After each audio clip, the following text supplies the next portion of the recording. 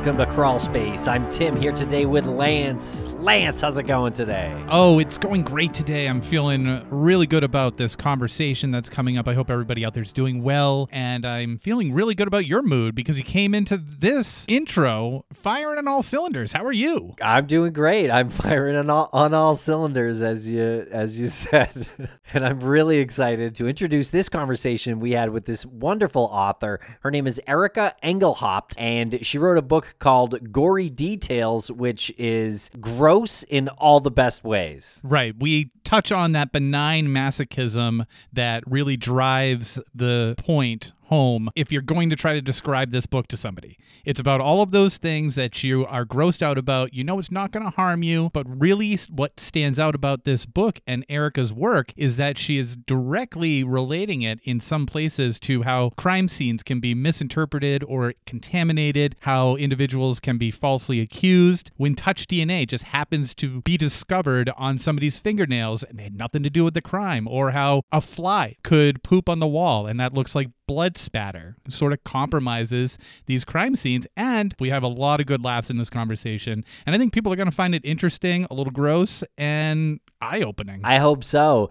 And Erika also writes as part of the Gory Details blog from National Geographic, so she's a prolific writer as well as now an author. And she has 2 science degrees, so you know she knows what she's talking about. And we just wanted to give a quick shout out. We had mentioned towards the end of the episode, she really enjoyed, and you and I, Tim, really enjoyed the audiobook version of this. And the narrator on that audiobook is the talented Mary Weiss. And also, if you get the hardcover of Gory Details, it has the glow-in-the-dark images, and the illustrator is the very talented artist, Bryony Morrow Cribbs. Yeah, it is a great book and funny, too. And this conversation with Erika is great. I have a feeling all of our listeners will love it. But if you want to hear it ad-free, you got to subscribe to Crawl Space Premium. And you can now do that from your Apple Podcasts app. Or if you're not an Apple user, you can go to crawlspace.supportingcast.fm and sign up for Crawlspace Premium there. You get every episode ad-free, you get early releases, and our weekly bonus show, which is fantastic. And speaking of benign masochism, Tim, some people have described our social media as benign masochism.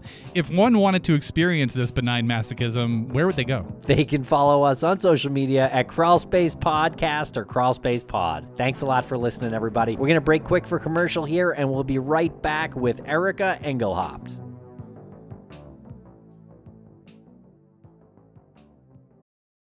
This episode is brought to you by Visit Williamsburg. In Williamsburg, Virginia, there's never too much of a good thing. Whether you're a foodie, a golfer, a history buff, a shopaholic, an outdoor enthusiast, or a thrill seeker, you'll find what you came for here and more. So ask yourself, what is it you want? Discover Williamsburg and plan your trip at visitwilliamsburg.com. And a thank you to our sponsors. Back to the program. Welcome, author Erika Engelhaupt. How are you today? Fantastic. How are you guys doing? We're doing really well. I don't know where to begin with you because the subject matters that you cover are of this really amazing, not morbid curiosity, but it arouses curiosity. Thank you so much for joining us. Yeah, I really appreciate it. Yeah, I hope it is kind of a lighter side. I mean, a lot of the stuff that I like to write about is pretty gross and somewhat morbid. This is the book that we're talking about, Gory Details. It does have a glow-in-the-dark cover, so if you have not experienced that yet, I greatly recommend it. Oh, no. It's a fun weekend activity for you. That's amazing. I think both Tim and I listened to the audio book. Definitely going to have to go to our local bookseller and pick up the physical copy for the glow-in-the-dark cover. That's awesome. Absolutely. What a nice touch. Yeah, it is a great book. Can you tell us a little bit about your background and about your journey, how this book came to be? I'm a science journalist. I was living in D.C. for the origins of this book. I'm in D.C. again now. I started off doing a blog. So I was a science writer and editor working at Science News magazine. And I started off with the opportunity to do blogs for our website. And all it took really was a glance at my bookshelf. And all of the science books that I love to read were, things by Mary Roach, like Bonk and Stiff, and lots of books about forensic science, books with titles like Slime or or blood work. So it was pretty easy for me to come up with, the idea for doing a blog about kind of the dark side of science or the gross side of science. From there, it just kind of took off, went to work for National Geographic and started doing the blog on their website. And at some point it was like, wow, I've got so much interesting stuff.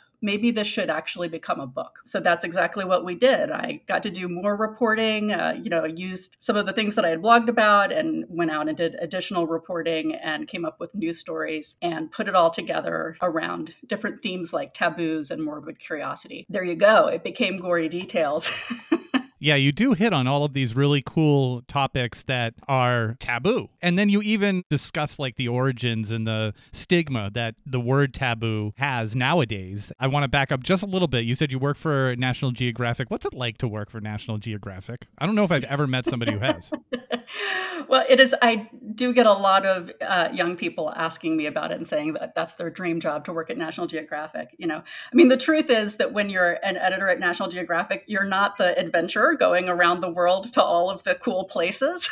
You're sitting in the office and working on stories and the website. Nothing is ever quite as glamorous as one might imagine, but that isn't to say that it doesn't have its moments. It's been fantastic working for them. I'm working on another book for National Geographic Books now that is allowing me to do more travel around the world. It's a pleasure, and so many smart, interesting, and fun-loving people. It's great. So, Erica, how can a true crime aficionado like ourselves or our listeners use your book to understand crime? If you are interested in true crime these days, a lot of it does come down to forensic science. And we're seeing that with all of the cases that are going on that are in the public eye right now. People are really looking for what's the physical evidence and where does it lead us and what does it tell us about who committed these crimes. That's something that I've, of course, been very fascinated by, tried to include a lot in my book. And some of the things that I like to include are the things that you aren't necessarily going to hear about everywhere else. Kind of the quirky little weird corners of forensic science. Everyone has kind of heard a lot about DNA at this point, but I kind of try to talk about things you might not expect to hear about in the field of forensic science and DNA. For example, like the idea that blowflies, insects at a crime scene, could be munching on human blood or other bodily fluids, carrying them around, pooping them out, and totally confusing matters. Some of these things I hope are of interest to people and might kind of spark questions that you wouldn't have thought about otherwise as you're listening to true crime podcasts or enjoying that genre. And there's some documented track record of that happening, right? Where a fly took blood and actually incriminated someone. What I think you're thinking of is actually a similar case that was very interesting where someone was in jail for some months. A man named Lucas Anderson, this was back in 2013. He could have been convicted potentially on DNA evidence, what they call touch DNA or transfer DNA. And I think you're starting to hear more about this now in the news. And it's a similar concept to the, flies moving DNA around. You can imagine how they do that because they land on a body or on some kind of body fluid and move it around. But a lot of people don't realize that even just touching an object, leaves behind some DNA, a few skin cells, basically. That can be picked up by another person and transferred to another object. In the case of Lucas Anderson, a young man, he was actually homeless and was a severe alcoholic, and his DNA was found on the fingernail clippings of a murder victim. It looked really bad, right? He didn't even really know what had happened because he had been passed out drunk that day. It turned out that actually he was in the hospital at the time of the crime. The same EMTs who had taken Lucas Anderson to the hospital and touched him and probably put things like oxygen sensors on his fingers and so forth, had then gone to the crime scene and touched the body of this victim. So that probably explains how Lucas Anderson's DNA got onto this murder victim without him ever having been anywhere in the vicinity. And we're getting down to the point now with DNA technology where we can detect DNA in such tiny amounts from just a couple of skin cells or just a little scrap of DNA in fly poop that you have to start thinking about these real possibilities.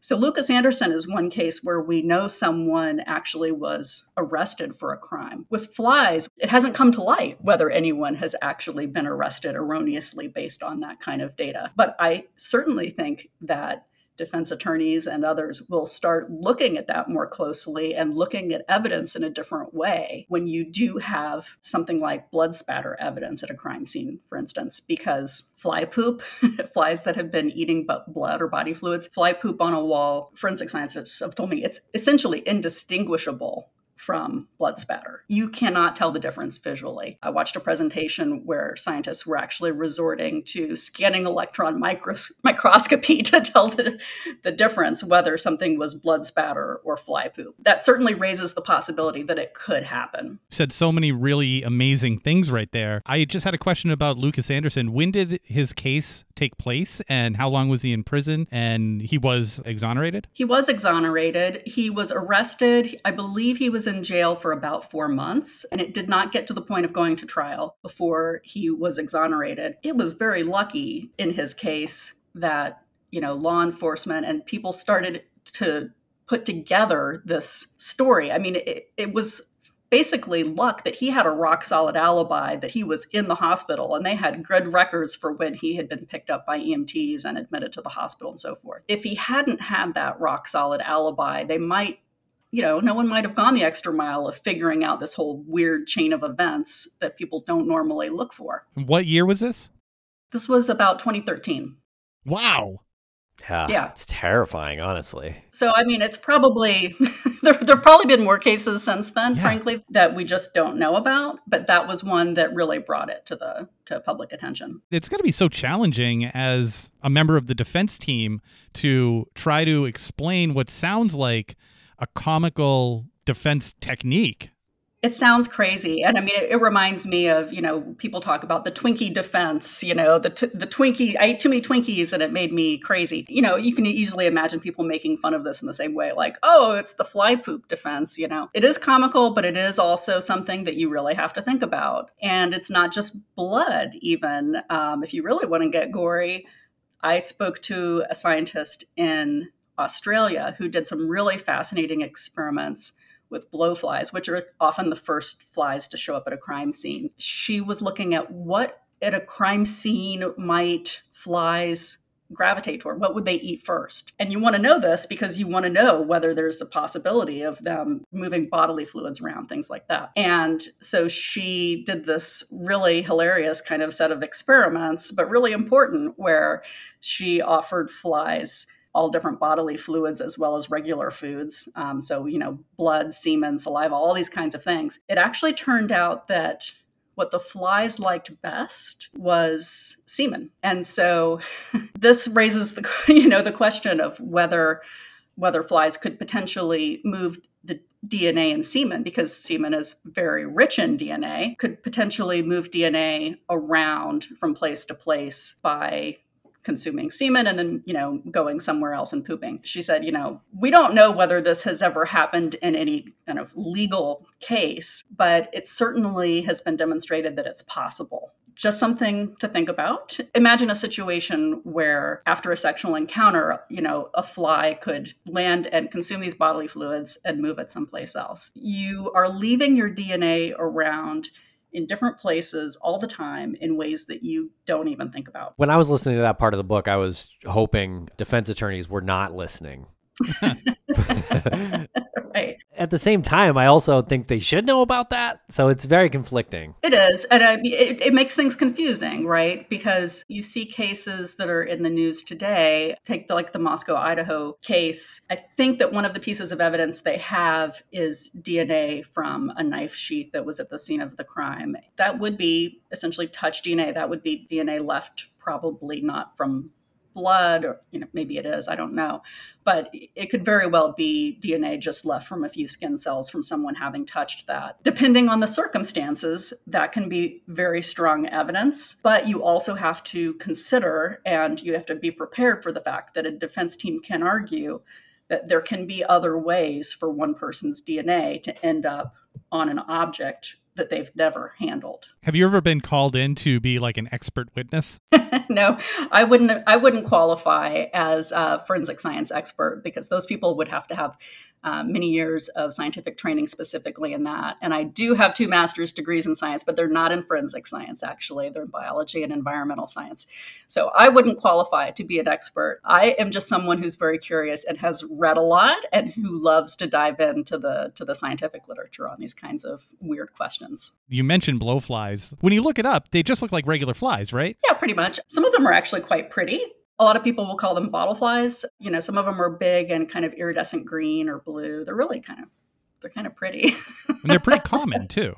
And they're pretty common. They're pretty much everywhere. There are many species of blowflies, but they're found all over the world. A story that I've heard commonly is that they were involved in what's thought to be kind of the first example of using forensic science in a legal setting, which was from centuries ago in China, where someone had been killed in a field with a working blade. So this very smart man had everyone lay out their, I think they call them scythes, these big knives, lay the scythes out on the ground and see which one the blowfly goes to first. Because even if you've wiped the blade clean, there's still going to be enough trace amounts of blood that a blowfly will know that it's there. It's the blowfly test.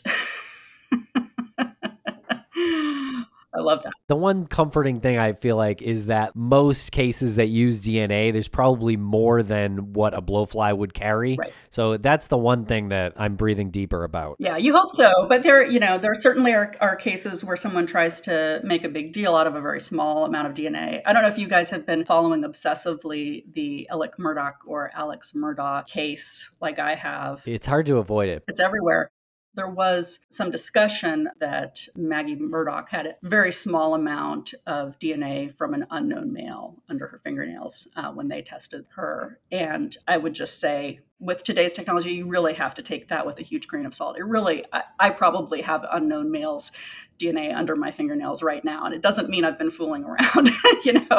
It's just very, very easy to pick up small amounts of other people's DNA just by touching surfaces. Yeah, you really have to be very cautious in interpreting that kind of evidence. That's why I don't shake hands anymore. Right. Now I have to be worried that I'm going to be falsely accused of a crime. Right. Great. Because I wanted to be polite. Yeah, exactly. The reality is you almost can't avoid it. I mean, you are, like I said, you're leaving your DNA in so many places all the time without even realizing it. And then other people are then taking it from there and carrying it to who knows where else. Yeah. Stay sexy and don't get wrongfully convicted, Lance. Right. We'll be right back after a quick word from our sponsor. And a thank you to our sponsors. Back to the program. You wrote a lot about animals in your book. One of the more fascinating parts was about pets eating their owners. Can you tell us about this? Because this was in myth territory before I heard this part of your book. It occurred to me because someone asked me if this was an urban myth or an urban legend that sometimes pets will eat their owners after they've died. It'd be someone who dies in their home alone and is not discovered for some days. It kind of makes sense that a hungry pet might end up consuming some of that person. What I found surprised me when I started looking into this. I started looking in the forensic science literature where forensic scientists and medical examiners had written about real cases that they had seen. I was surprised. It is not always the case that you have a hungry pet. You could just have a freaked out pet. And dogs in particular, some of them will freak out when their owner won't respond to licking or nudging, or, they might start kind of lightly biting and then maybe, licking at blood, and then that turns to biting and then eating. So it's kind of sad and gross to think about. But, what I said was I really kind of have to give a dog a pass on that one because they're really not doing it out of malice. Some of the cases that medical examiners reported, the dogs were by all descriptions very good-natured dogs that were very well bonded to their owners. So I think that they were just upset and freaked out, not, waiting for you to drop dead so they can eat you. It breaks your heart when you hear that because you can totally understand why this animal that was loyal to you and you were loyal to it and you had this relationship would do something like that. And it breaks your heart to think that an animal would go that far just in sheer panic, not knowing what to do. Exactly. So yeah, there were some, really striking cases. Now there are also cases where dogs, can get locked up somewhere and they actually are hungry and they can essentially consume an entire body. And I did see some reports of cases like that where there was essentially nothing left but pieces of bone. But that's not that common. But I will say, it's not just dogs. Cats sometimes as well. Pretty much any pet that can eat you might eat you is sort of what it comes down to. So there were cases of what they call postmortem scavenging by hamsters, birds, you name it. Sheer panic on the part of dogs, but sheer evil on the part of cats. No, I'm not going to say that. I think actually I have a cat that is very sweet and wakes me up every morning, with her face right up in my face, sniffing me and everything. I could easily imagine her freaking out if I didn't wake up and respond to her and eventually starting to nibble me. So I wouldn't say that the cats are pure evil. I think that's probably going too far. But I will say, I do understand that, we do think of dogs as man's best friend. And so maybe it seems a little more surprising to some people that, yes, they will eat you if you die. Speaking of eating humans, is it weird that when I walk onto a plane, the first thing I do is take inventory of people? If the plane crashes, who am I going to eat first? Yeah. Is that odd? Yes. Yes. Yes. But, if you're going to be weird and think about that, then, think logically about it, think scientifically about it. And one thing you can learn from my book is human cannibalism does go back, we don't know how far, but there certainly is evidence of it going back very far into human history. And someone did a study once looking at, okay, well, if humans are going to eat each other, how nutritious are we as humans actually?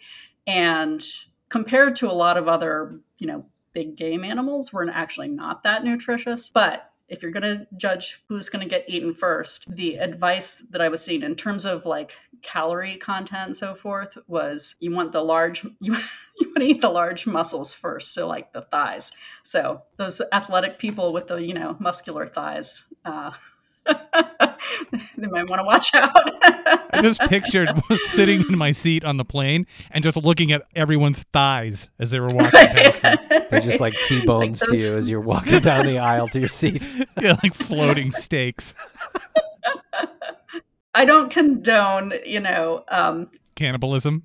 I don't condone cannibalism, but I'm just saying, if desperate times arise, at least now you know. Desperate's such a loose term. I mean, define desperate.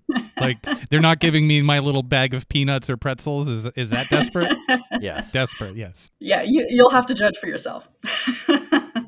What about animals who kill their own species? Again, as a true crime aficionado, I just would have assumed humans killing humans, that's the most common species on same species kind of murder, but that wasn't the case. Not necessarily, no. Yeah, as far as the most murderous mammals, those who kill their own kind, not predation, where a lion is hunting, killing a wildebeest or whatever and eating it, what we would consider as humans to be murder, where you're killing a member of your own species. The most murderous mammal was actually meerkats. Vicious. the meerkats. Super cute, but they kill their own kind. And it's largely the females that will kill each other. They have a kind of a matriarchal social system, and only the top female gets to reproduce. And so if a lower tier female has babies, then that top meerkat may come in and wipe them out. So they have, huge meerkat battles where they really will kill each other pretty prolifically. Humans were sort of like middle of the road, as far as primates go, we're sort of typically murderous primates. Yeah, surprising. I will say, though, that we have probably developed the most creative ways of killing each other and have probably the shakiest motives in many cases for killing each other. So I think our big brains make us special in being particularly awful to each other, but don't necessarily make us kill each other more frequently than a lot of other species do. Now, you dug into this other mystery that kind of bordered on myth for a while to me, too. This mystery of feet appearing on beaches in the Pacific Northwest. Yeah, can you tell us about this? This fascinated me from the moment I heard about it. So it started, really about 2011, I think, is when it started really picking up. People were finding feet washing ashore on beaches, just feet, not the whole body, not the head, just feet. Usually it would be a disembodied foot wearing a sneaker or hiking shoe, that type of a shoe. This, of course, freaked people out. This was happening in what's called the Salish Sea area, which if you picture between Vancouver and the Seattle area, you've got this big inland sea. It's a very complex waterway. It's just kind of a twisty area with lots of different beaches and islands. And feet were coming ashore and people started thinking, oh my gosh, there's a serial killer who's dismembering people and, their feet are washing up, or there's aliens, or there's migrants that died in a terrible accident at sea and now their bodies are washing ashore. People had all kinds of theories about what could be going on. What ended up being the case was a lot simpler, which is that essentially in that area, when a body ends up in the water for whatever reason, whether it is just an accident or could be a murder, could be anything. But if someone ends up dead in the water, in most cases, their body could sink and then it can get carried in different places. Once it has sunk, it's likely to be scavenged upon. And in that part of the world, you've got a lot of scavengers like crabs, lobster. I compared it to the Red Lobster buffet. It's down there, in reverse, consuming a body. And the part of the body that is most likely to become detached is actually the foot. Because when you think about, your head is attached with vertebrae and, there's kind of some pretty sturdy bony connections there.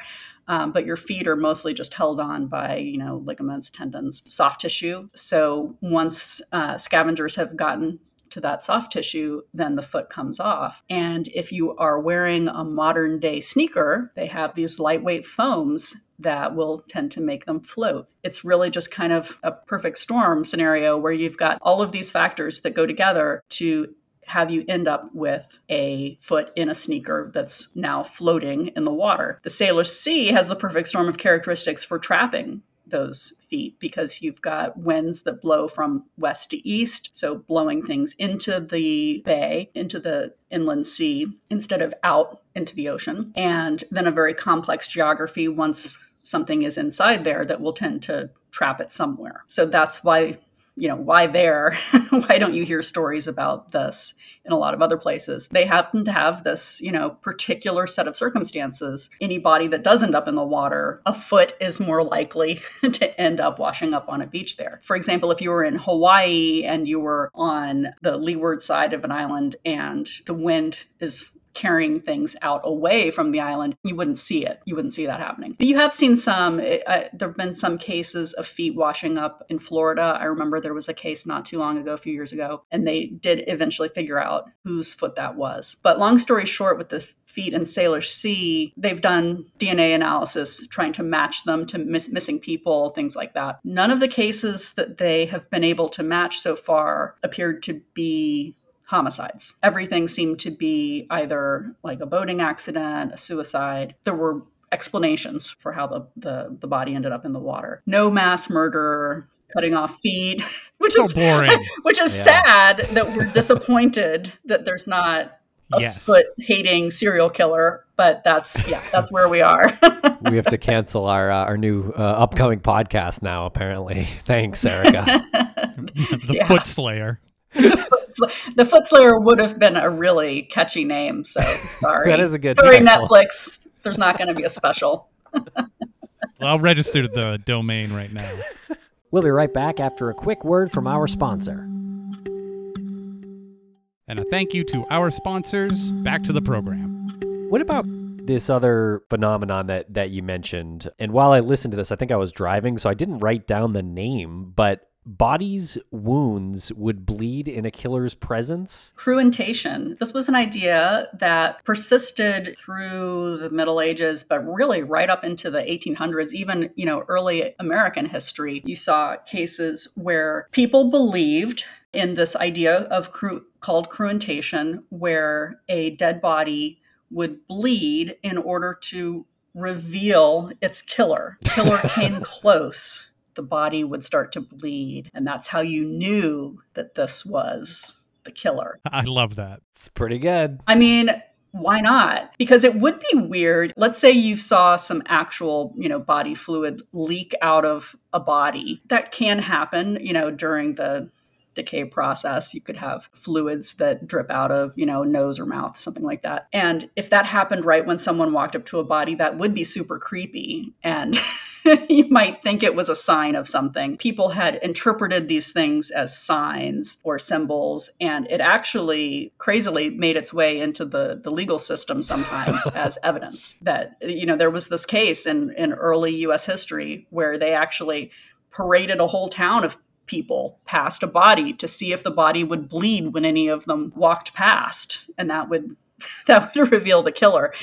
So I think that we as humans, we rely on a lot on what we call this magical thinking, this idea that there's some cause and effect where maybe it is just a coincidence, but we want to believe that there's some power, whether it's a supernatural force or something that is causing, these signs and symbols to be revealed to us. It's people really wanting to solve a crime so badly. They interpret things in this, what seems now to be a totally crazy way. But I think at the time it was what they had. They didn't have DNA, so or DNA analysis. They had DNA in them, but they didn't know about it.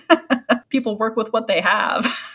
The one I really loved was there was a guy who worked really hard trying to develop this technology called optograms, where he was trying to create like a photographic image of the last thing that a person's eye saw before they died. The idea was that like your eye is like a camera. This was the early days of cameras. That if your eye is like a camera and it's recording images, then maybe you can almost develop it like film and see what the last thing was. And so he had some kind of staining technique that he would use, and he developed these images, and they looked like nothing. They were, swirly swirly pattern things. But of course, the human mind is fantastic at interpreting, randomness and trying to impose a pattern on it. And so people would try to interpret these images and say, oh, I see a shape of this person, or it looks like this person's face. I would love to have been in the room when this was all happening and they're developing, so to speak, the images, and you're seeing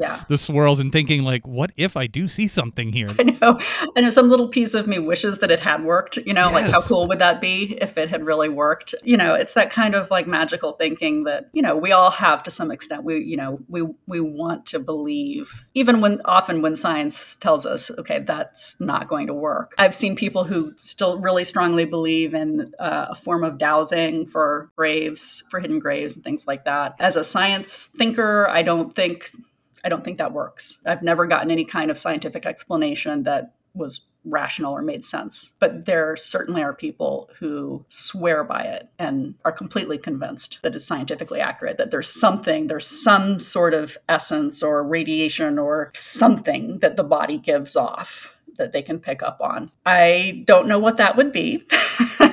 But I will say, that a lot of the things that we understand now, you can't really apply today's thinking to yesterday's science very well. Like I said, they were figuring out what DNA even was. Can't really fault people for, trying to use the technology of the day. But I do fault people for trying to use yesterday's technology today.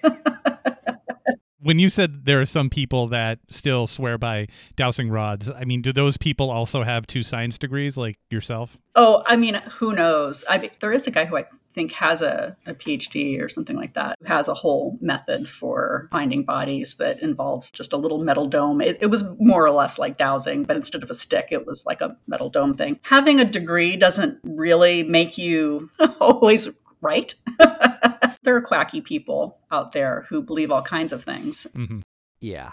Hey, I'm all for experiments. If someone hits on one of these things and it really works, great. A lot of totally legitimate science was dismissed at first, or people thought it was nuts. But I'm all for the scientific method is is my point.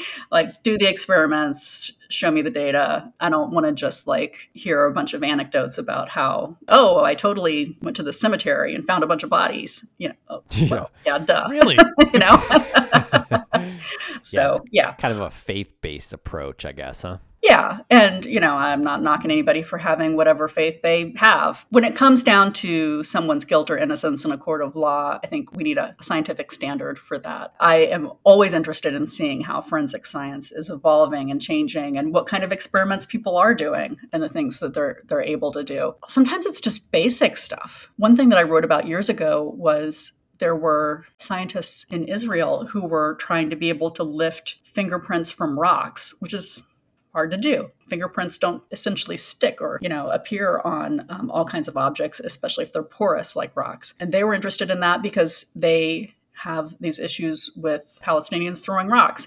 So, regardless of what you think about Israeli-Palestinian conflicts, I thought it was interesting that they were motivated to do this particular, these particular experiments, particular kind of science in order to address a particular question they had. Politics of that aside, it's interesting just to think about, the reasons why we develop these new technologies. There's always something new happening in forensic science. Right now, I think a lot of the attention has been on the touch DNA, trace DNA, and things like genetic genealogy, which is another super fascinating area. But there's a lot of, just these basic things. Can you get a fingerprint off of a rock? Or things that we kind of take for granted, like determining a time of death. There's a whole area of science that's starting to develop around what's called the necrobiome, which is all of the bacteria and microbes that are on our body and which begin to break us down when we die. There are scientists who are very interested in being able to use the pattern of decomposition and looking at the actual types of bacteria that are present and their abundance and be able to create a timeline, then use that timeline to say how long has this person been dead. It's a lot like the idea of using the stages of flies on a body. If you've watched Bones or any of those kinds of CSI type shows, they'll show forensic entomologists, insect experts who will look at maggots or, the different life stages of flies, the eggs and so forth that are on a dead body. In principle, there's no reason why you can't do something similar with the bacteria that are growing on the body, just like the flies. It's so interesting. That might be one of the things that some people would say, oh, that sounds quacky to me. Maybe it won't work out. Maybe it'll just be too variable and you won't be able to get clean enough data from it. So far, there's some pretty promising signs in some of the experiments that have been done. It's just not easy research to do. You have to have access to dead bodies. And so that's where places like the Body Farm, which there are several places called body farms, which are research sites that are studying the decomposition of human remains in a variety of settings, including outdoor settings. I live most of the time in Knoxville, Tennessee. University of Tennessee in Knoxville has what was the first body farm in the U.S., which I've been lucky enough to visit and see some of the research that was going on there. It was really interesting. You have to have people willing to donate their remains when they die. It's a lot like donating your body to medical research, except in this case, the research is going to be decomposition research. It's not something that everyone is up for donating to. For the people who do donate, it's a wonderful thing to do because there's no other way for researchers to do this kind of work and to figure out these kinds of techniques that may help us understand causes of death or time of death for, generations of people in the future. Even though it sounds weird and gross, I think it's actually really important and cool. All of the things that you put yourself through in writing the blog and then the book, all the smells and the maggots, which do have a bad rap. If they weren't named maggot, they probably would be more of a lovable type insect. On the surface, it's like a very fun topic to kind of dive into and be grossed out by. But you also go a little deeper and you explore the importance of it too, like with the body farms and with DNA and with how a crime scene can be compromised by an insect that you never would have thought. You doing that work is a form of that benign masochism that you bring up in the book that I didn't even know was a thing until it's like, oh, that's why I eat a spicy pepper. That's why a skunk smells good to me and not to somebody else. Can you just explore that? Where does that come from in you? And I just find that so fascinating that you're breaking down the barriers of like benign masochism. Benign masochism is one of those terms that, again, I had never heard of until I started looking into the kinds of weird things that I research. A researcher named Paul Rozin at University of Pennsylvania, I think, coined that term. The idea is masochism is where you enjoy pain or you enjoy some kind of negative experience. But the benign part is, you're not actually going to get hurt. Benign masochism is a feeling that explains why sometimes we like to smell gross things. Like, I kind of like this to smell a skunk too. I don't know. There's something about that smell that I kind of like. People will line up for hours to smell a corpse flower. There are these giant flowers that really smell like a rotting corpse. They smell terrible.